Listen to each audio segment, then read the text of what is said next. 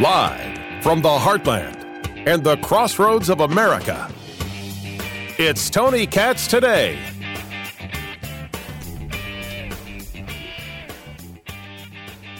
It shouldn't go without notice in every bit of media and social media today that an armed man was arrested near the home of Brett Kavanaugh, Supreme Court Justice.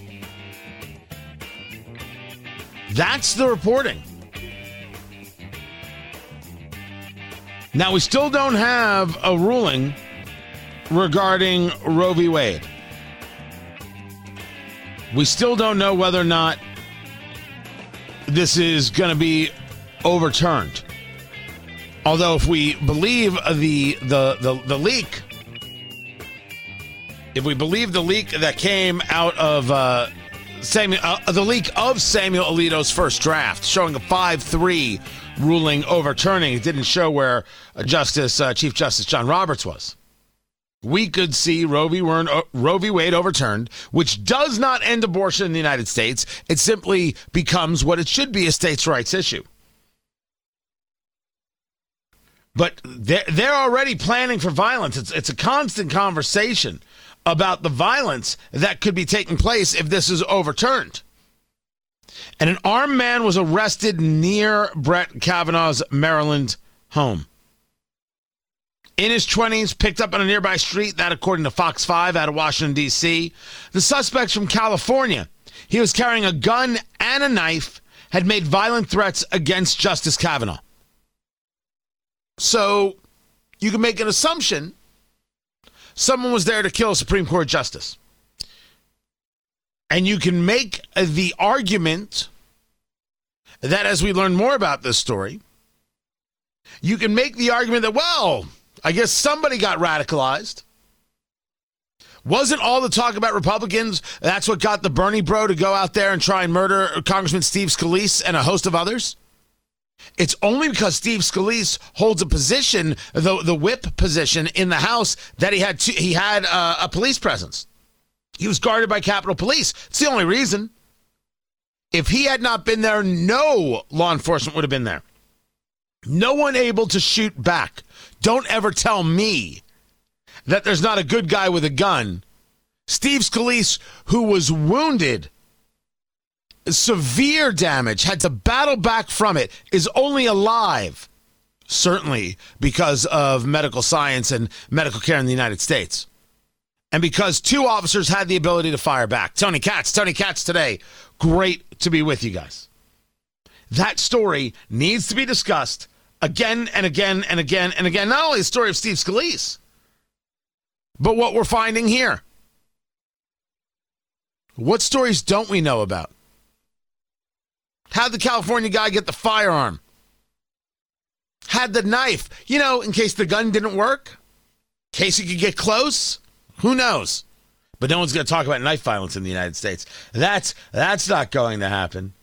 No one is going to talk about knife violence in the United States. This was just some of the reporting from NBC. Overnight, near the home of Supreme Court Justice Brett Kavanaugh, he was armed with a gun, a knife, and pepper spray, and told authorities that he was there to kill the justice. Now, okay, I guess we don't have to question anymore, right?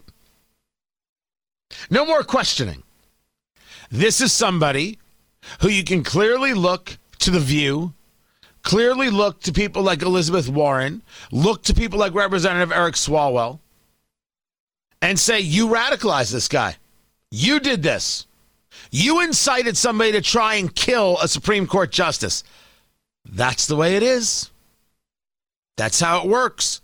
We're one day away from the big January 6th committee. We already discussed it today. Incitement.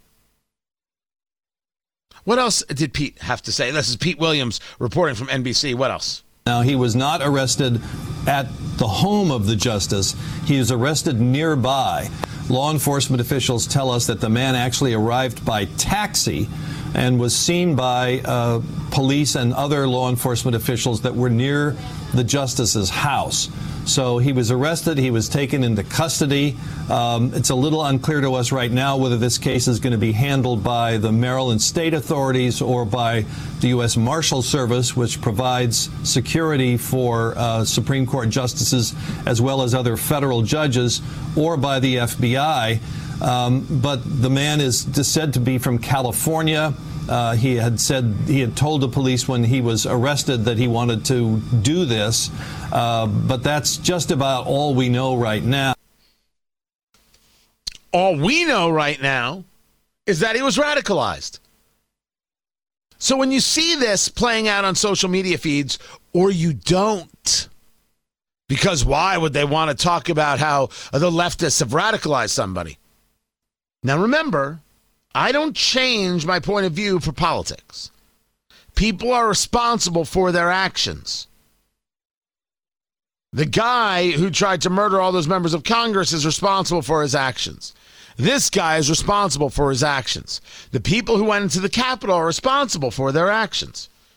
But if we want to live in a society that wants to claim Trump did this and incitement that, well, then we're doing it across the board. Because if we don't, well, then, what are we saying? We're saying it's all political all the time, and they can make any claim they want, and you can't make any claim at all? No. Bernie Sanders radicalized the guy to murder Republicans. And the people I just mentioned on the political left radicalized the guy to try and kill a Supreme Court justice. Those are the rules. Don't blame me for playing by them. Speaking of rules, because I'm so bothered by this, and I wasn't actually planning on starting that way. I wanted to start with Governor Eric Holcomb, setting the date for when he's going to announce plans to combat inflation. He's got a plan, and the quote is, "The plans are to tap into what we can afford." And that is what I will be seeking to do. We will be tapping into what we can afford, and I will have more details within the next couple of days. Certainly by Friday. So people are like, oh, Friday is going to have a plan. I don't know what the plan is. But I think there's a bigger question. Should there be a plan at all? So this has been a conversation about how to help Hoosiers in this economy. Massive inflation, gas prices that are $5.24 a gallon statewide, $5.25 a gallon in Indianapolis. How does one help Hoosiers? That's the question. Now, Democrats said we should suspend the gas tax. And people agree and disagree about this. Suspend the gas tax, and then you're going to save Hoosiers 30-some-odd cents a gallon for people who are filling up twice a week. This could be a fair amount of money and could be helpful. I said, that's interesting. I'll take a look at that. Some people said it's not going to actually do the job. It's not going to actually go far enough. And also, we've got a lot of people that come in from out of state. And well, you're not going to be gaining that revenue. Well, that doesn't 100% move me. It doesn't 100% move me if you're going to say that, we can't get somebody else's money, so we don't help people who live right here. That's kind of odd. That's odd and peculiar and awkward. But Republicans said, no, we've got another plan, and we're putting it together. Now, they don't have it yet because the governor spent time in Davos hobnobbing at the World Economic Forum when he should have been here working on this plan. That's an argument. You spent your time in Davos when you said Hoosiers need help. We have to go help them. And the Democrats' plan to help them isn't good enough. We'll have a better plan. And people said, okay, he's going to take from the surplus. And just like the automatic tax refunds, right? Because those are automatic. Those were by law, the $125 a person. That's what happened there. And maybe we'll do something like that. $6 billion surplus. And then you heard Democrats jumping on, this is what we should do, trying to cut off Holcomb at the pass and try and make it their idea. And what we said at the time was, could you stop playing politics with the lives of Hoosiers? Could you stop playing politics with their lives and just help them? So now we'll see a plan on Friday. I have no idea what it is. The question before us is, should there be a plan at all? Should we be looking to the state of Indiana to get Hoosiers out of this mess? Now, I can speak about this in a rather petty way. Should Hoosiers who voted for Joe Biden actually be helped out of this mess? You voted for this. You voted for this. Why in the world do I have to help you? Why do I have to do anything for you? Doesn't make any sense. Does not make any sense at all. Maybe you should learn not to vote for this. But I've made another argument. People voted not to have Trump. They were tired of mean tweets, and they were tired of the insanity. They wanted everything to slow down. They didn't vote for this. They voted based on, and they did it on emotion, which is a terrible way to vote. You don't vote on emotion. Control yourselves, everybody. If you vote on emotion, you're doing it wrong. Learn how to handle yourself. Take a deep breath. See a therapist. Do whatever it is you got to do. Look inside. You don't vote on emotion. You vote on how you move a nation forward. You vote on how you move a state forward, how you move a municipality forward. And it doesn't mean you like the person. You're not voting for a boyfriend or a husband. You're not voting for a wife or a spouse. Get over yourself. You're voting for what's better for you and your family and what's better for America. That's why you vote. Voting for policy, not people. People who can implement policy, yes, fighters, we certainly like that. But good gosh. Trump was just so mean. Mean, but gas was not $5.25 a gallon. Checkmate. And if you say to me, yeah, but well, no. You can't afford to go out to dinner because you won't spend the money to drive there. It was better under Trump. End of list. I don't even think we're in the debate category at this stage of the game. But these people didn't vote for the insanity that they see. They didn't vote thinking of the insanely progressive ideas and ideals of Joe Biden and this party that so push away and eschew actual energy policy. They didn't do that. They didn't push for that. They didn't want that. They didn't actually vote for a guy who so opposed an energy policy while in 2006 screaming we don't have an energy policy. With oil prices, we were at our conference lunch today and someone said, oil is going to go to $4 a gallon, and Senator Boxer sitting next to me said it's already $4 a gallon in my hometown in California. Well, it is well over $3 a gallon in most of our constituencies, and we're paying that money, in my view, because we lack an energy policy. So that was 2006, 2022. The man still doesn't have an energy policy. That should have warned you. So we're in this situation. And of course, I started by asking, do the people who voted for Biden deserve to get off the hook? And the answer is, that's not a good question because it still affects other people. Other people are affected. But it doesn't change my start question. Is this the role of government? And I have to answer no, because it's not the role of government. If you say to me, should the people get back their tax dollars? I will say to you, hell yes, they should. You will never get me to say no to the idea of people getting their money back. $6 billion surplus belongs to Hoosiers. I don't mind them getting back some of it or all of it. No issue. So I'll always favor it. The question is, should people be looking at governments to say, hey, you have to pay us off, you have to reduce this or that to make it easier? I don't think that's it. I think that we need to have policy conversations. I think we need to vote on policy. I think we need to be stronger in that regard. We need to learn these lessons. Turning to government frightens me. Oh, there's a problem. Don't worry. Government will take care of it. Yeah.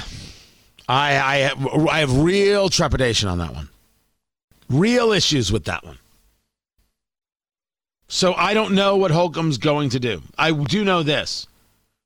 Waiting till Friday, whenever he does this, the knock on him is going to be, if you had not been in Davos, hobnobbing, which is the only way to describe it, you could have been here helping.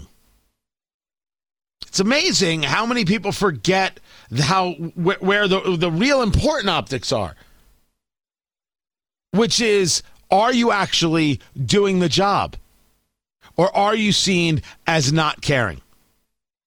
I think Governor Holcomb, the longer he waits, it'll be seen as, oh, you had time for them, just not us. And I'm not even saying he should do anything. Time for them and not us, man, that's a bad spot for a Politico to be in. More to get to. I'm Tony Katz.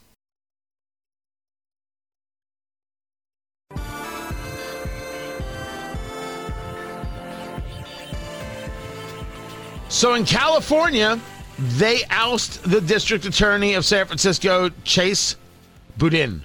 Boudin? B-O-U-D-I-N? I can never pronounce it right. It was a 3-2 margin, 60% of the vote. They took him out. This is the progressive whose family was parts of the Weather Underground, a terrorist organization. It's where he comes from. Embraces all these left-leaning philosophies about justice.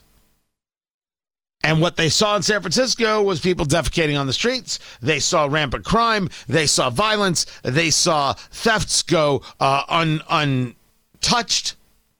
They left their trunks open in their cars. See, we don't have anything in here. Please don't rob us. Please don't break anything. And they voted to recall him. He's out. Not the governor, the mayor, London Breed. She will appoint somebody new. And what did he say that night after losing?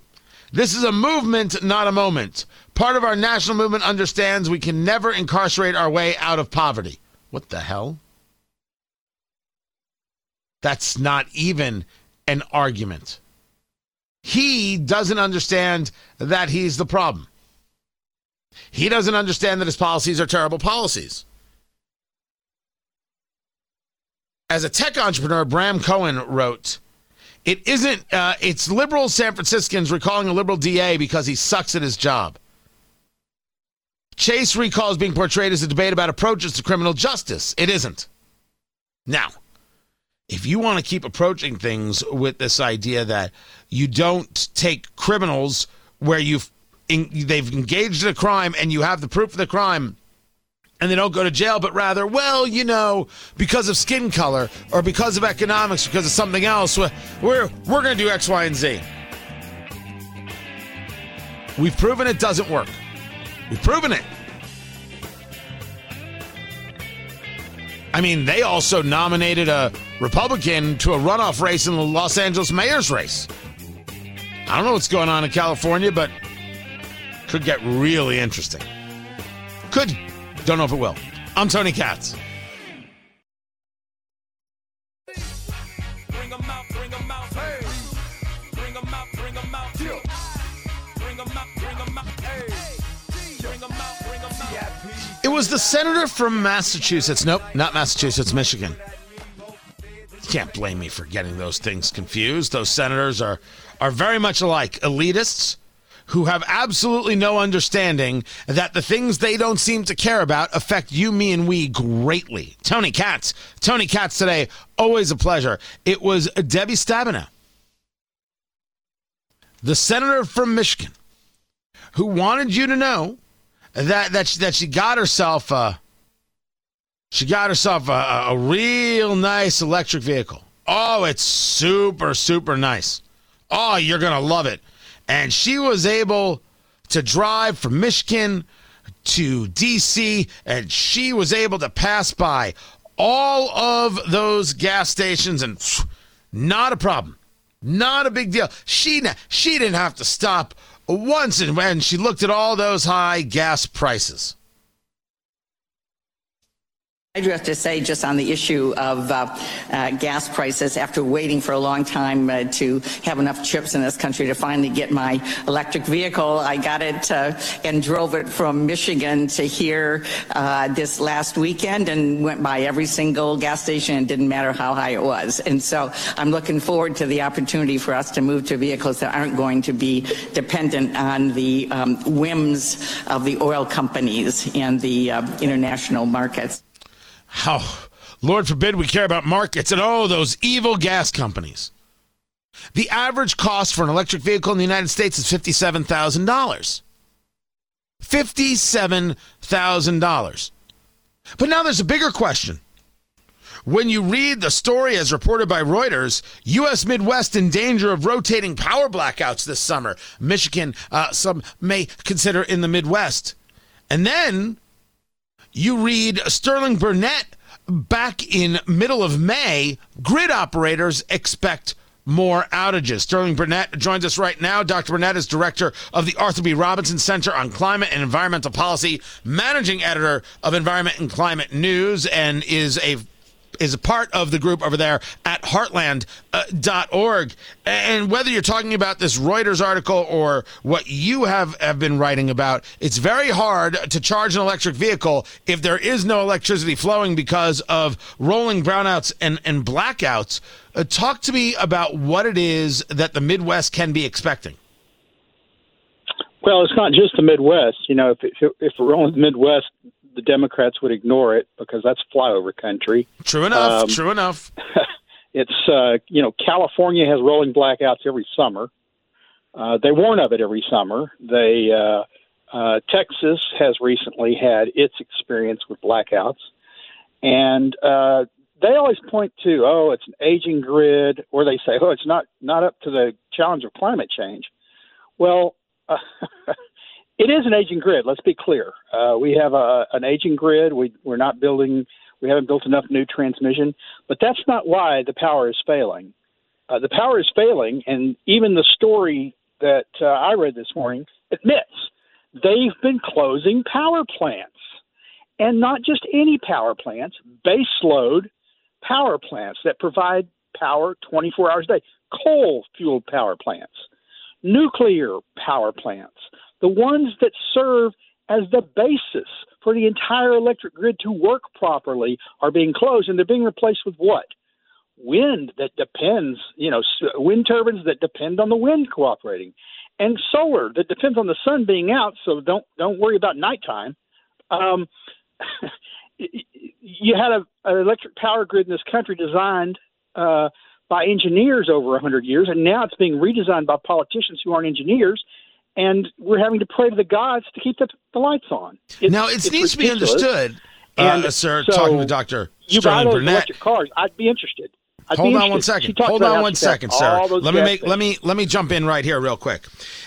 One of the conversations that is taking place, as you brought up, and I want to make sure we go back to this.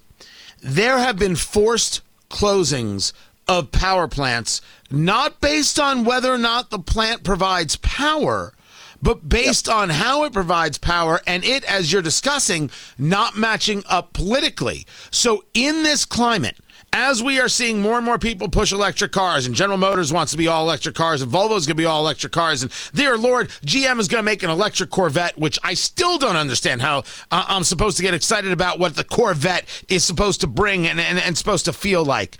This is, as you describe, politically planned. Do they not recognize that this doesn't work for society? Or, as many people like to discuss, this is the plan. Force people into the green mentality, whether they like it or not, for their own good. Well, that's exactly what it is. They're trying to follow Europe's model. And in Europe, they've already had the experience. Their gas, their fuel prices, their electricity prices have doubled and tripled. They have the highest in the world. They're shutting down factories. People are being put out of work. They're having riots in the streets, and people can't heat their homes and cool their homes. And it's all to save the earth. They're telling you, you must wear a hair shirt. And so in America, they're talking out of both sides of their mouth. They're saying, we want to lower your energy prices. Biden says, I'm fighting every day to lower your energy prices. And then he's passing policies that precisely do the opposite, that increase energy prices and make energy more unreliable. And then they're trying to blame it, as she did, on energy companies. Look, she says, I drove past all those gas stations. It's 721 miles from Michigan to D.C. You know what? She didn't do that on a single charge. I'll guarantee you she took at least 4 days to make that trip that could be made in a day in a gasoline-powered vehicle, because she had to stop to charge that vehicle. And she didn't charge it in 30 minutes. She charged it overnight, multiple times. So that's what she didn't talk about. She didn't get any gas, but she sure didn't make the trip in one day that could be easily made in a day. Talking to Dr. Sterling Burnett, director of the Arthur B. Robinson Center on Climate and Environmental Policy, and he's over there at Heartland Institute, heartland.org. To your article, sir, and you brought it up earlier, you bring up the idea of baseload power and how large-scale power grids consist of two different segments. You've got baseload power and you have peaking power. So if you would, I'd ask you for a definition on both of those. And I'm not somebody who opposes solar or wind. I'd love to see it work. The point is that it doesn't work. Or am I wrong? Is there either one of those things that could provide you baseload or peaking power? They can provide power, but they can't supply either of those. They can't, not reliably. So baseload power is the amount of power. For a power grid to work, you have to have a fairly constant amount of power flowing through it 24 hours a day to meet minimum demand. And if it dips below that, the power grid starts to fail because you have to keep the system running with constant power. So you can't rely on wind or solar to provide baseload power because they ramp up and down very quickly as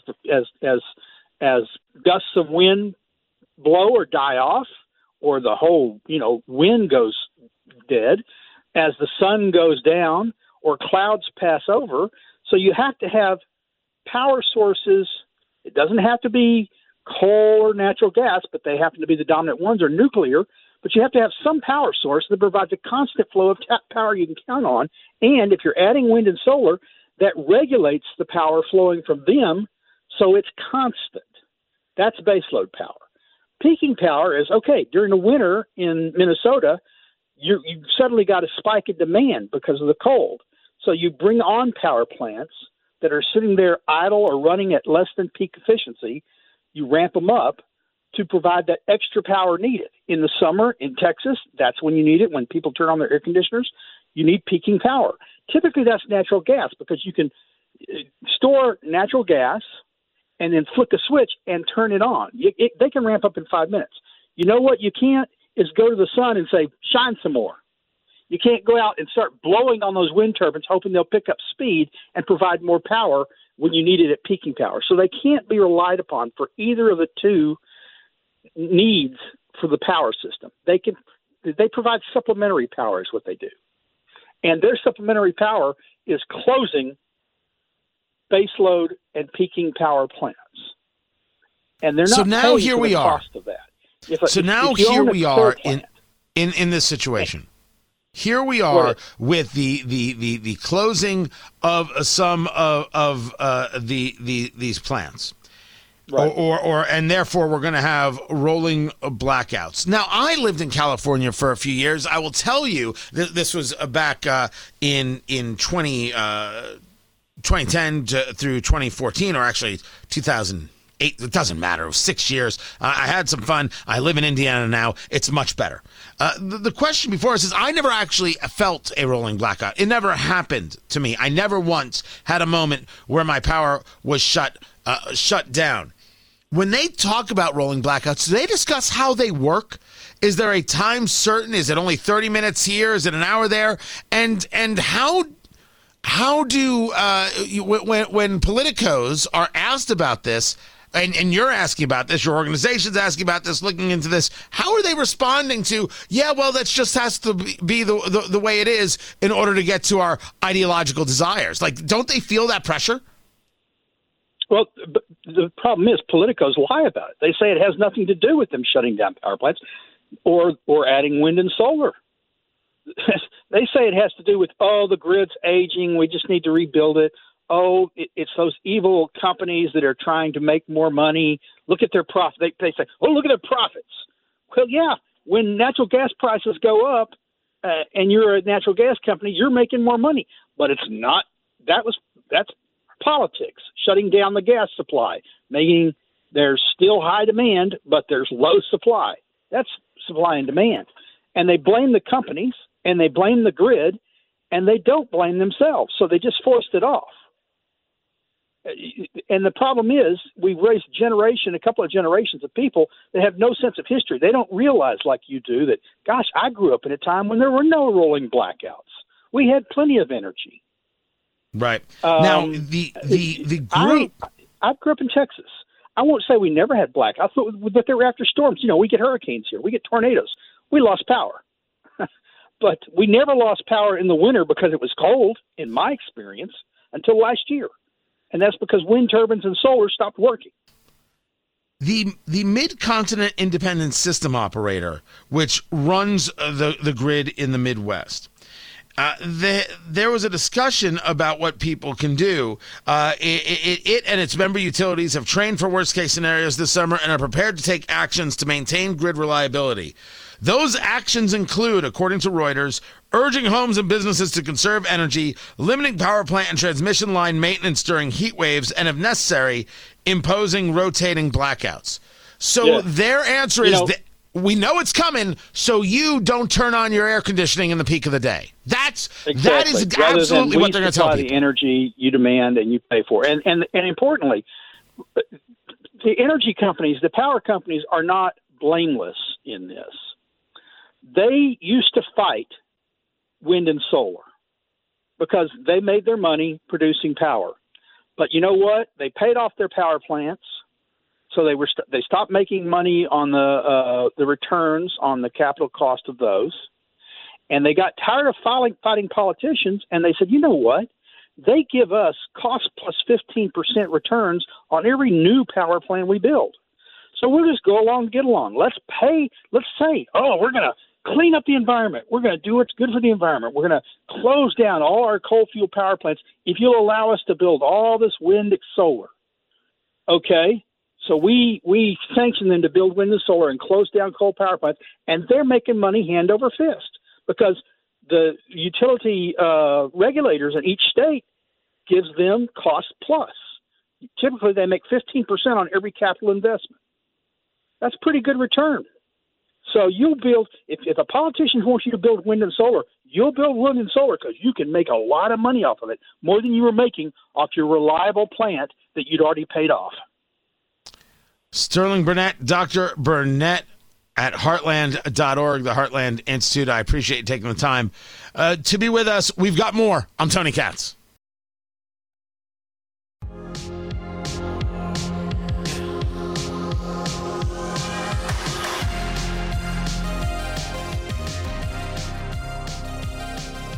The fact that they keep hitting new highs, are there new initiatives, new policy proposals that your team is working through right now that could possibly have an effect that you could roll out in the weeks ahead if prices continue where they've been? So everything's on the table, as you heard us say the last couple of weeks. But I do want to say, if you look at what happened when Putin started amassing troops on the border with Russia, the price of gas has increased by $1.51.